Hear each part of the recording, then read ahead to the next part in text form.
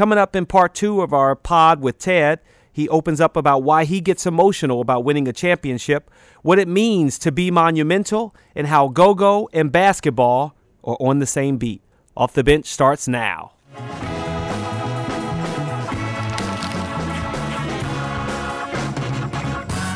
Sure that what you're saying about, the Mystics, the Valor, the Brigade will apply to this new G League team, the Go-Go, trying to market to, again, a team that you're paying homage to with the local music scene.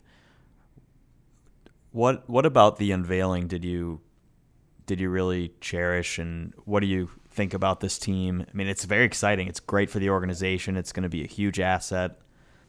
Well, I think one of the traits of creativity or innovation is the ability to connect dots from other industries or other areas of endeavor, and having that balance is what I encourage young people to do. And so we do own a NHL team, and there's the AHL. We don't own those teams, but we are real partners with those teams. And our AHL affiliate for the Caps used to be in Maine. And during a lockout, when we announced our rebuild for the Caps, we said we would build around young players. We got Alex Ovechkin, Nick Backstrom, et al. We would build a new training and practice facility that would be the envy of the league and just have all of the state-of-art innovations in terms of healthcare and training and making it a place where the players and coaches wanted to be. And we would redo our AHL affiliate and make them very strategic to our rebuild. We would invest, and we would choose the coach. We'd have the coaches communicating AHL to NHL. They'd use the same playbook. They'd use the same vocabulary. And when a player from the AHL came into the NHL, they'd hit the ground running. It wouldn't be a surprise. They would nap at the same time. They'd be eating the same kind of food.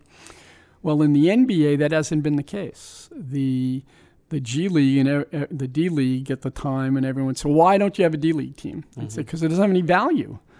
Okay, it may sound nice in theory to the bloggers, but if every player is a free agent and your affiliation is in North Dakota, it's hard to get value. I remember those Dakota Wizards.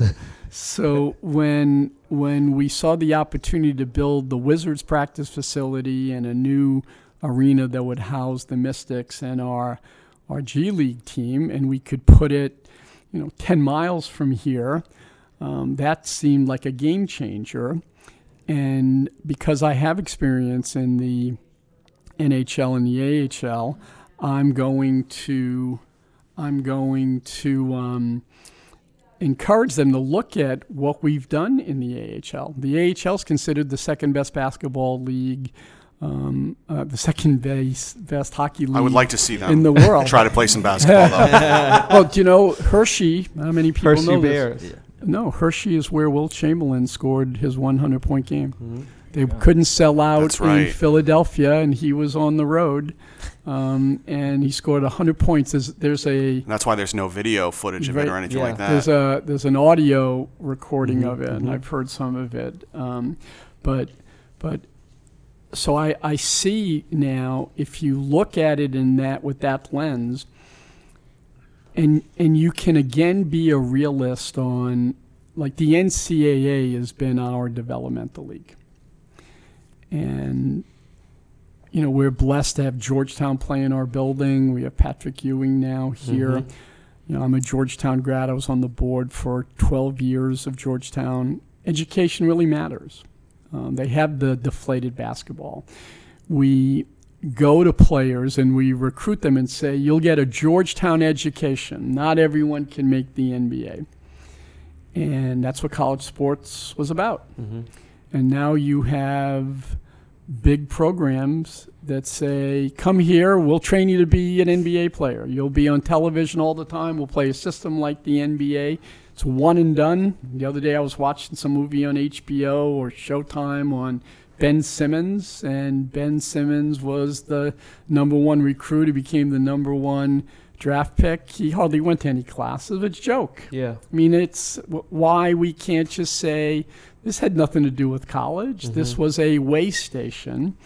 And so I think we're going to have a reimagineering of careers in basketball. The one and done in college? Well, maybe not. But why can't we provide opportunities for fans, for players, for people? College isn't right, and they want to go play basketball. Maybe they have to play in your D-League team for a year. Mm-hmm. Maybe that's how the one and done is, and that you could draft a player one day and he showcased in your D-League team. We have that happen all the time with the AHL. It's like, oh, you should see this goalie we drafted 2 years ago. Yeah. He's killing it. And Carey Price. Right. We lost in a final to them, and the buzz in Canada was, oh my gosh, you should see this kid that we drafted playing goaltender, in the anticipation, and it was fantastic. But he was loyal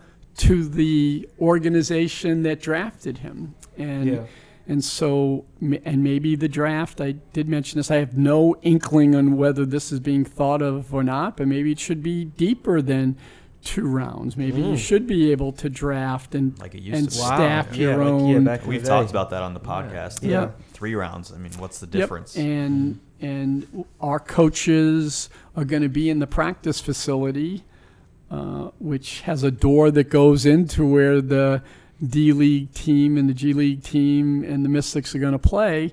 I think those coaches are going to be very close. Mm-hmm. And they'll eventually all be our players, our property. Just, today they're free agents for the most part. And so I do think that it's a great opportunity for us to reconsider the NBA as a platform. I'd also like to see the NBA and other NBA owners recommit to women's basketball. I think that the WNBA should be more important in the sports landscape for numerous reasons. I also think that if gaming happens, the number one bet on sport in Europe outside of soccer is women's tennis. Wow. Women's sports have high value, and just like you see if you're playing fantasy, you really care. Well, a lot of people really care about women's tennis because they love tennis, and a lot of people really care because they're gaming on how fast will the serve be, how many points will the first set take, who's going to win the first set, who's going to win the match, who's going to win the tiebreaker. I mean, they're able to do in real time. And sports that have lots of action, like the NHL, like the NBA, as opposed to outdoor sports. In a football game, in a 3-hour game, there's probably less than 10 minutes of actual sport. You could edit out the game, edit it down to every play, and it would be 10 minutes of programming. And in a real-time world where we want lots of information fast, and you can't do that at hockey. I find myself when I go to baseball games, which I love going in the summer, and I'm talking to the person next to me, and I'm looking at them, and then I'll see the pitch, and then I turn around. You can't do that at a hockey game or a basketball game. You're following the action. It's nonstop.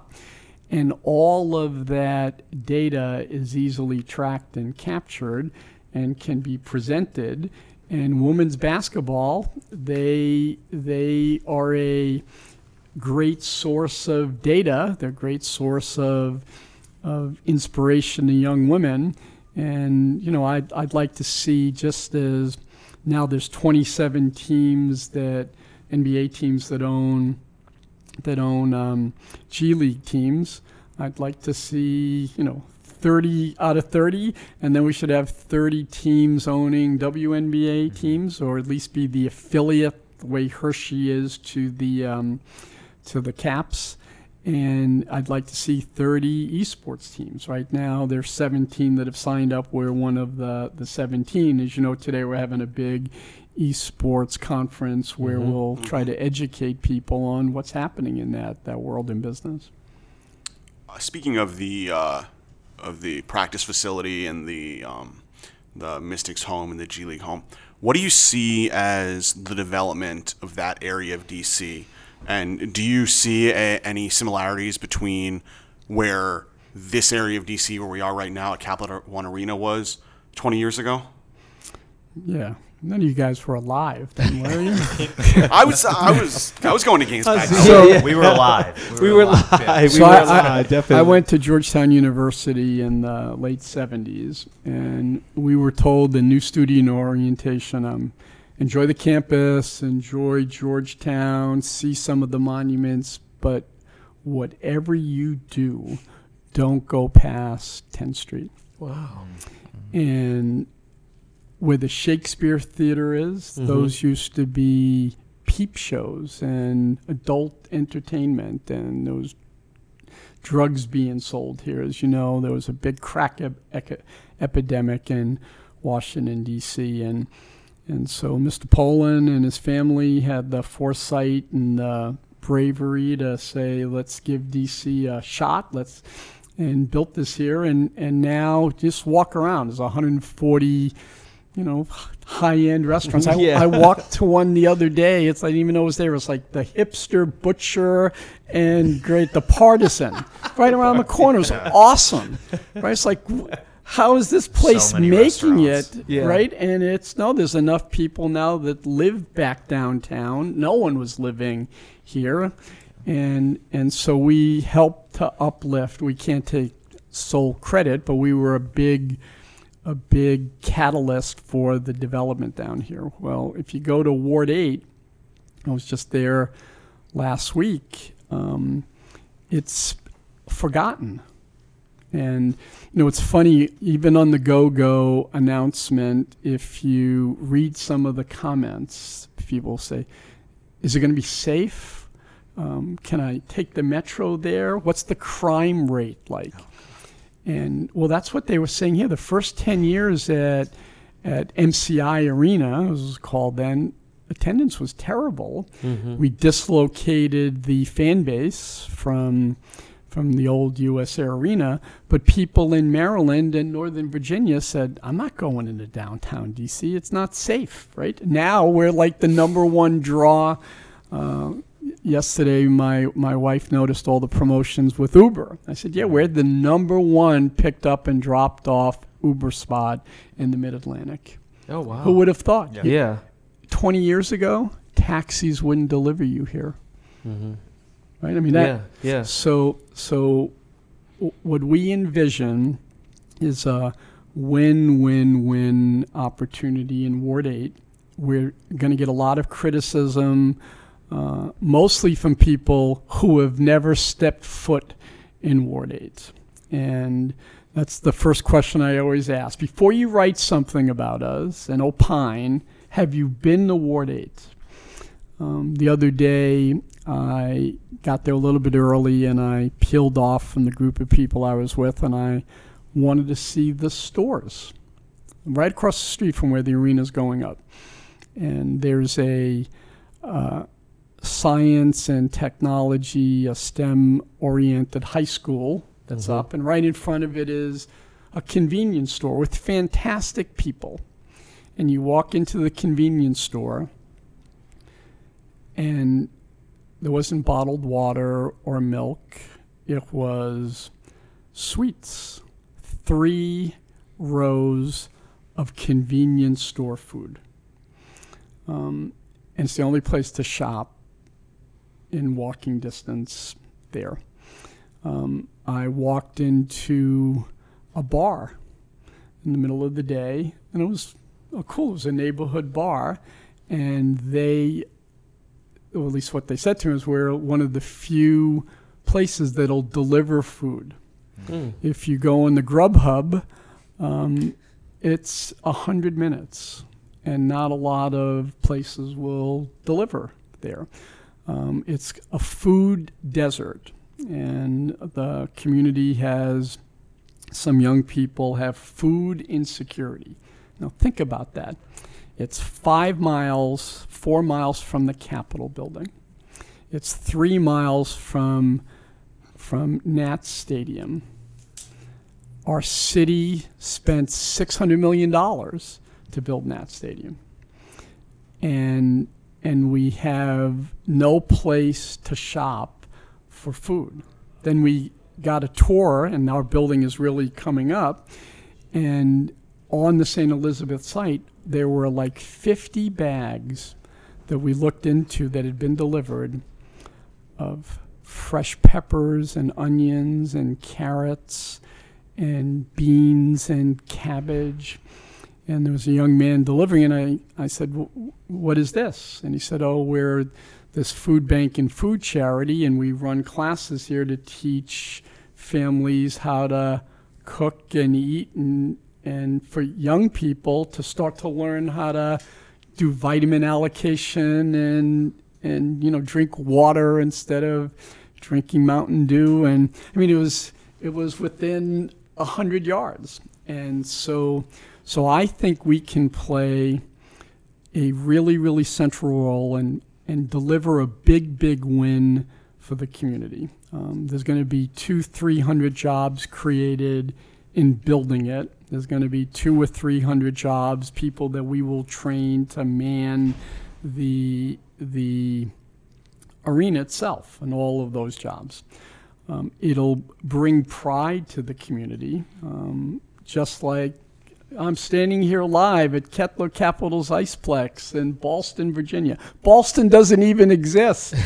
No one calls it Ballston, other than like all the major networks and the Washington Post, right? We built that brand. Mm-hmm. I mean, it was a great thing. I think it'll be great pride. I also want to use the building, and Events DC is doing magnificent work. The city's done magnificent work, and how do we turn it into a real communal kind of center?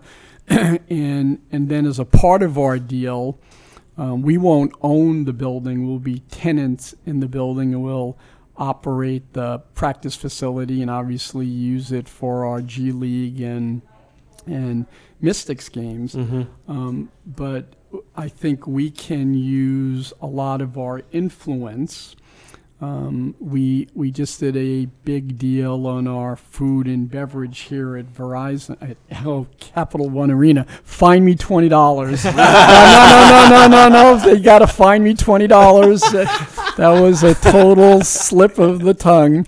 And as we continue to upgrade Capital One Arena and we do big deals, we encourage people to support us out of Ward 8. And so Aramark has said, we will help you in Ward 8, and we can help create the kitchen over there, but we can cook extra food and create food services for the community. We can hire people and train them so that they can work there and then be trained to get jobs in the city at other places and start to develop some careers. And so I think it'll be a great thing for the city. I think it'll be a great thing for the community. I know it'll be a great thing for the Wizards. I see how our players and coaches and opposing team players and coaches react to Kettler Capitals Iceplex. It's still the best facility. I'm really excited about the plans and what I've seen for the Wizards facility, and the players will love it. And that the players will now become a part of the Anacostia community. And, the area just needs people to believe in it.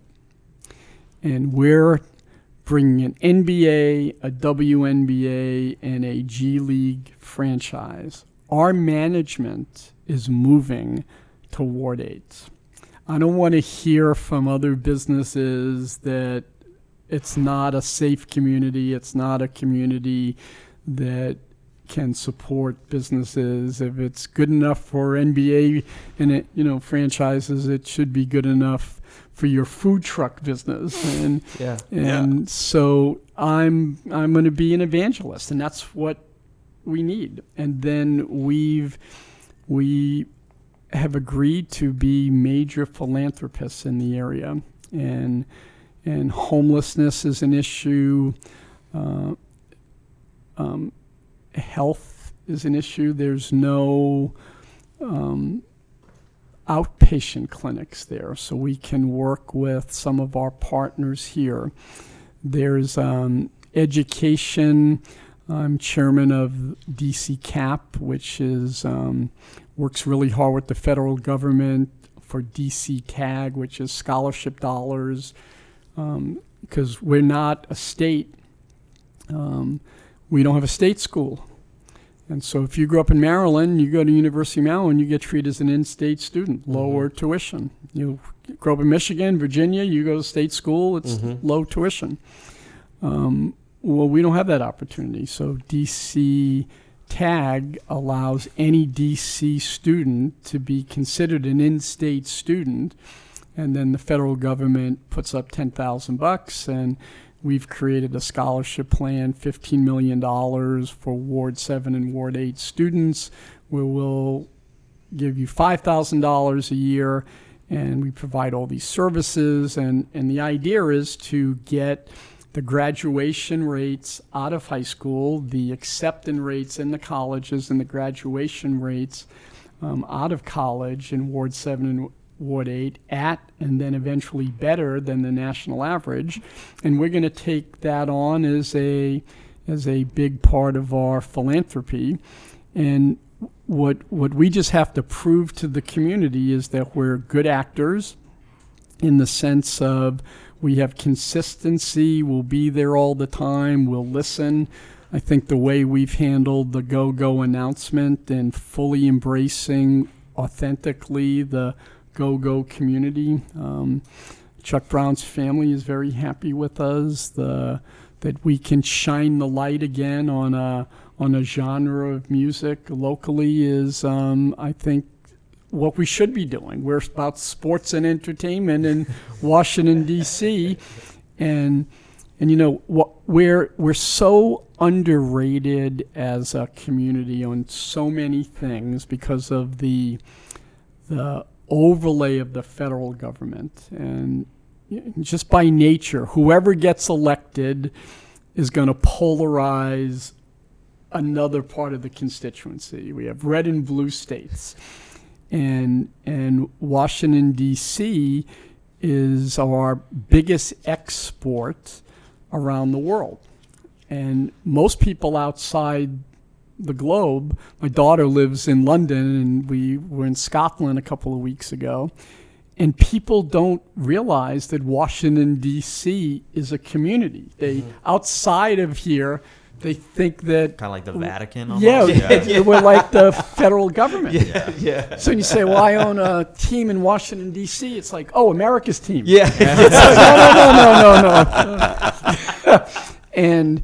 And so our community, you know, it's the coolest city, the fittest city, the eatiest city, and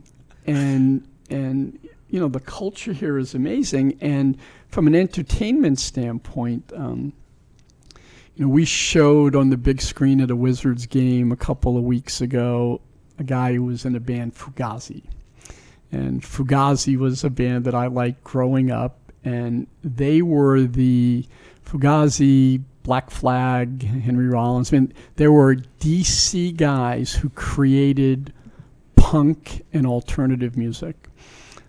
When the Red Hot Chili Peppers play here, if you ask Dave Grohl, Foo Fighters, all roads lead to Fugazi. They were it.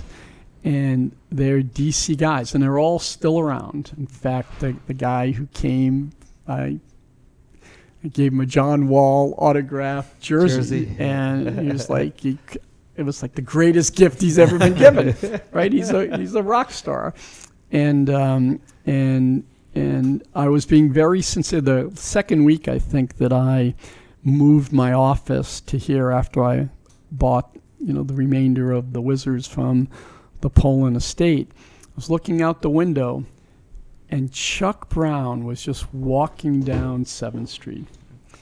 He's a tall, thin guy wearing all black with like this black cool hat on, and as he was walking down the street, like people were coming up to him and asking for autographs and giving him, and it was so DC. It was just so cool.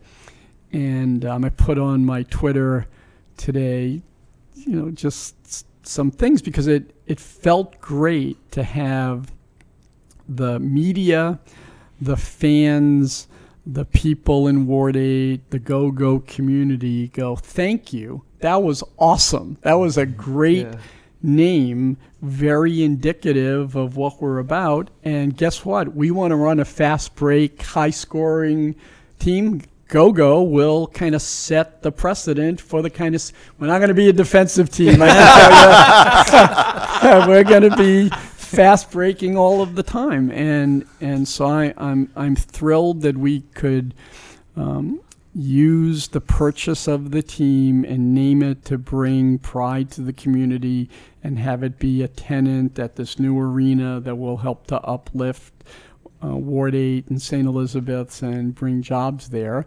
And the close proximity that it's going to have to the NBA and the WNBA, I think is going to be important for the whole league. Let's talk about your philosophy as an owner from a personal side. Why you have a double bottom line. Why Be Monumental is something that we'll be launching soon with this company. Well, owning a sports team in especially a major metro area carries with it enormous social responsibility, because when you think in a major metro area, there's very few iconic institutions that define what that community is about. First and foremost, it's academia. We're blessed in this community to have so many great universities and colleges like Georgetown, GW, Johns Hopkins, Maryland, Catholic. I mean, the list goes on and on. But universities are old. You think of Boston, you think of Harvard and MIT and Boston College, and they play a huge, huge role. They're big employers. Second is real estate, iconic real estate. We've got them all. We've got some of the most iconic real estate in the world, walking distance from here. You think of a defining business community. LA has Hollywood. New York has Wall Street. San Francisco has Silicon Valley. We have the federal government. I like to say Washington, D.C. is the platform, and the federal government is an app off of our platform. Unfortunately, it's the other way around sometimes. And then you have sports teams. I mean, you close your eyes and you think of Boston and you think the Celtics, you think the Red Sox, you think of New York and you think the Yankees, you think the Giants, and so we punch way above our weight as sports teams in our influence and importance. The other day when I was at Ward 8 and I walked into this store, the Little Debbie's truck was delivering cakes. And the delivery guy was wearing a Caps hoodie. I took a selfie with him, and we talked. And he said, we talk about the Caps all the time in the barbershop in Ward 8. He said, come on over and meet my son. And I walked over to the truck, and the young man works here part-time in security and had a Wizards hat on. Wow. And it's like we're part of the popular culture. And when you win, nothing brings a community closer together than a winning sports team. It's been my one giant regret. It's the one thing that I can't close my eyes and think of, that we haven't won a championship. Because when you win a championship, you achieve immortality for all of the people there together. We're going to celebrate the 40th anniversary of the Bullets Championship, and people use that as a touch point. They remember when, and those memories that are formed between mothers and fathers and sons and friends, they last a lifetime. You can't put a dollar amount on it. It's the greatest equity, if you will. And I've told this story, and every time I tell it now, my son rolls his eyes at me. It's like, yeah. But we didn't have any money growing up. My dad was a waiter, and he used to be given tickets by friends, by patrons, if you will. And that's how I'd go to Knicks games or Mets games or whatever. And the New York Jets started as an expansion team, and they played at Shea Stadium, which was terrible for football. And the wind blew. I mean, it was really terrible. And season tickets were $7, and there were 7 games. So it was $49 a ticket, $99 for 2. And that was my big Christmas and birthday gift. My birthday's in January. January 8th. Yep, me and Elvis. And so I'd go to church in the morning with my mom, or Sunday school, and I'd run home and I'd change, and my dad and I would take 2 subways and go to Shea Stadium. And it was awesome. I mean, it was like the most quality time I got to spend with my dad, and we'd stop sometimes in Manhattan before we had to change trains. We'd get something to eat, and we'd go to the games and drink hot chocolate at the games. And a couple of years into that, the Jets went to the Super Bowl, and they won the Super Bowl against the Colts. And I remember game ended, and we lived in an apartment in Brooklyn, and everyone ran out of their apartment into the street.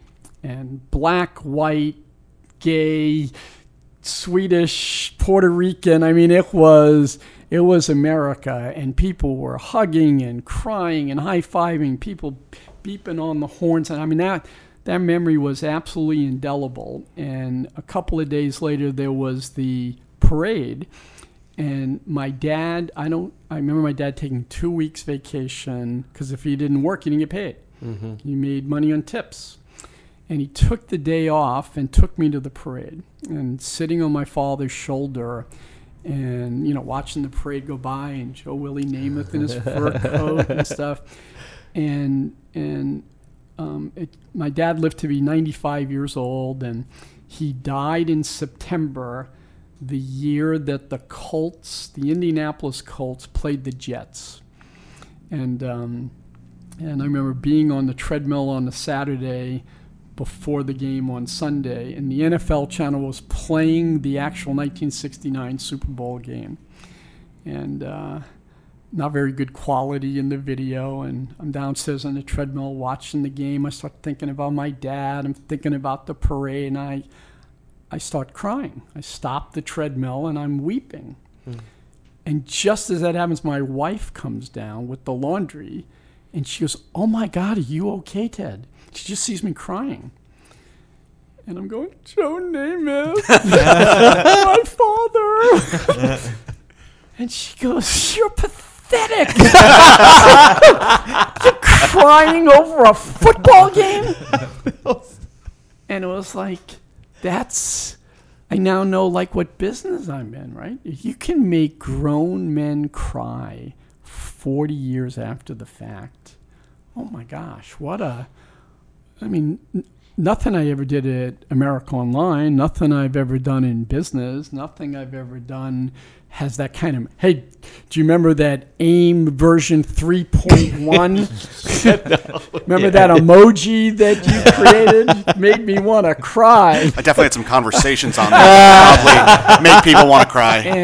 And it's just this unique responsibility, and it's what drives me. When we say double bottom line, we want to do well by doing good, but that as a higher calling, and all companies, all people, all individuals won't need to be mission based. That's how they get fulfillment. We can sell out every game. We can have the best TV ratings. We can have the most jerseys. We can have the most wins in the regular season, which we seem to do often with the Caps. But if we can't win a championship, it'll be an unfulfilled life. And it's frankly what gives me the terrors. It's such a binary business. I'll never forget reading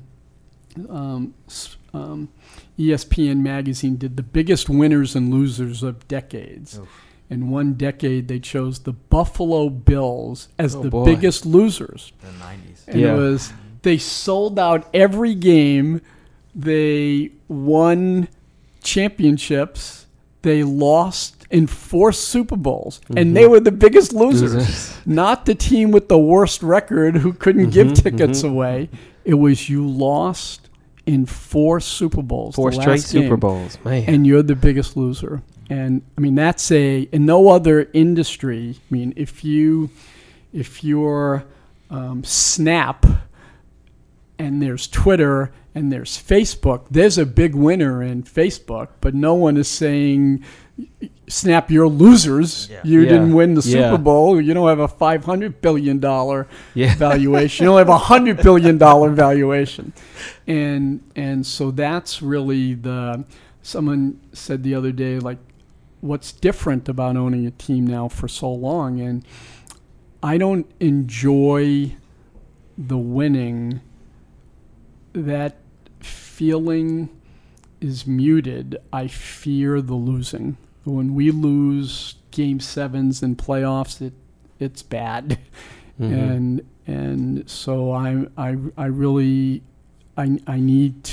want to bring a championship because I know what it means. I know what it meant to me as a kid. And I just think the impact that we can have is much greater or equally as great as the jobs we create. We employ 4,000 full-time and part-time people now. I mean, it's a big enterprise here. And this arena has created 15% of the city's tax base. You walk a mile around here, so we're 15% of the city's tax revenues. But all of that will pale if we can win a championship. So you talk about being monumental. You're going to launch it next week. I've been monumental. I've been here 11 seasons. Wow. So I've been here at the beginning. I'm proud of you. Way to go. Yes, me too. What will Be Monumental be about when you launch it? Well, again, it's so easy in the media. It's so easy around to, not to say be disrespectful, but we always look for the bad in people. And we offer up a lot of opportunities to be critiqued, as we see in the paper. But there's a lot of people in our company. There's a lot of our players. There's a lot of our fans, of our sponsors that are doing things that should be celebrated. I'll use as an example Jose Andres. He's a good friend. He's a Wizard season ticket holder. He opened the first restaurant right there, Jaleo. He now has a bunch of restaurants in town. And he's very involved with DC Central Kitchen. He raises a lot of money for DC Central Kitchen. He gets us involved. He gets our players involved. He's a man about town. He's a professor at Harvard, teaches the physics of food. And if there's a hurricane, if there's a flood, Jose does something about it. And you just saw him on 60 Minutes last week. We and I helped him and wrote checks and encouraged him and provided some transportation services for him. But Jose did the work. Jose figured out how to feed hundreds and hundreds of thousands of meals to people when everyone said, well, there's no power. Can't do it. And Jose figured it out. He was monumental. It was awesome. And we have employees that do the Lord's work every day. And so what I want to do is make our organization be monumental and celebrate our season ticket holders and our sponsors and our employees and our players that are doing great things. You know, John Wall was the NBA Citizen Man of the Year last year. I couldn't script him to do what he did. He does it authentically and organically. He's still writing Maya's name on his sneakers. Cameras aren't on him. He's still doing that. That's not a fly-by-night thing. And, you know, we know John for flexing and puts on that, like, tough guy face. At his last press conference, what did I say? His mom was there. I said, "You gonna cry again?" Yeah. Every time I've been with the guy, he's crying. Yes, that's very emotional. Hall of Fame. Yeah. That's right. Right? And he's a lovely, beautiful, sincere young man who's a great, great player and is giving back. He's monumental. And we want our culture, we want our franchise to be synonymous with the city. And, you know, that's one of the frustrations that we have with the federal government, regardless of who's in office. When we tried to bring the Summer Olympics here for 2024, the teamwork, the camaraderie, the way the federal government, the local governments, the people, the community were working on it was breathtaking. And what we heard was, oh, you'll never get a vote from an IOC member because they hate Washington. They hate America because they hate Washington. It's like, well, not everyone hates America. You know, I mean, at the time, we had just given like billions of dollars to eradicate the disease spread by mosquitoes, the Zika virus, and it was, we have a bad image sometimes transmitted by our own media. I mean, as I said, I was just in Europe, and you know, CNN is on every hotel, and it's like this cut and paste version of it. And if there's a fire or a killing, that will run on continuous loop all the time. If that's how you think the world sees us, and if we can make Washington D.C. Hold the mirror up to it, these are the people in Washington, these are the institutions in Washington, here's what we stand for. I think it benefits all of us, and you know, we're called Monumental Sports and Entertainment, and we want our players, our teams, our fans to be monumental. We got a lot. This has been great. And I would love to continue to talk more with you. I know the other guys would too, but I know you're a busy man. We really appreciate you giving us this time. Thank you so much. You know, one thing I'd suggest you do with our players, and you know, most of our players didn't graduate from college, and still the myth is that, well, they're just athletes. And when you sit and spend time with them, they're incredibly thoughtful, mindful. This generation of athlete is complete. They know how important they are to the community. They want to be great teammates. They're very thoughtful about the causes. And I've always thought that, you know, the media after every game, I mean, you can just see Bradley Beal. You know, what you think of that last play in the last 18 seconds of the game, you know? And I know sometimes, like with the Caps, someone will ask a question and say, well, yeah, they blocked the shot, and then there was a 2-on-1, they scored, we lost the game in overtime, but that's the game of hockey. It's like, really? That's like that's the analysis. These people are really thoughtful. They're really, really smart. And talking to the players, allowing their personality, their personal viewpoints, it was really interesting. A bunch of us met with Jan the other day, and just learning from him what his life was like growing up, becoming a professional athlete at 16 years old, his dedication to health, what he wants to do in the inner city. I mean, he's not just about how much weight did you lose in the off season, how bad was your knee, how come you have more fouls than points right now? Mm-hmm. He'll work his way through that, but he's a fully developed human being. And I think the community, the industry, that these athletes deserve to have that part of their voice heard, and people will be surprised at how smart they are. Mm-hmm. I mean, John Wall is not just smart about basketball and has great court sense and is a student of the game.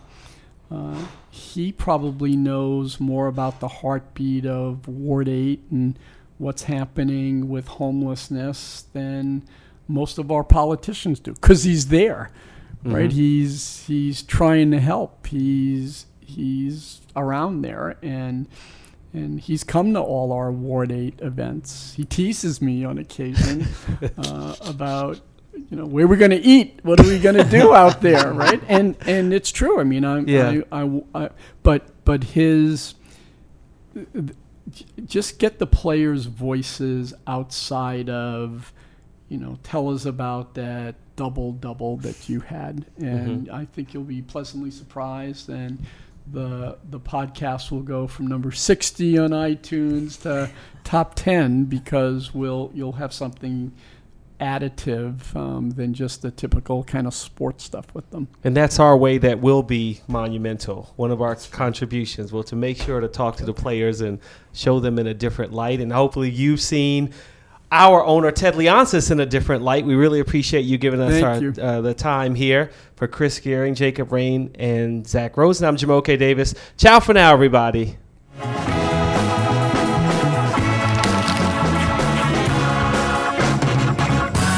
We want to remind you all that Monumental Sports Network is the new streaming service for all your DC sports. Watch live games, exclusive shows, and attend VIP events. You can start your free trial today at getmonumental.com.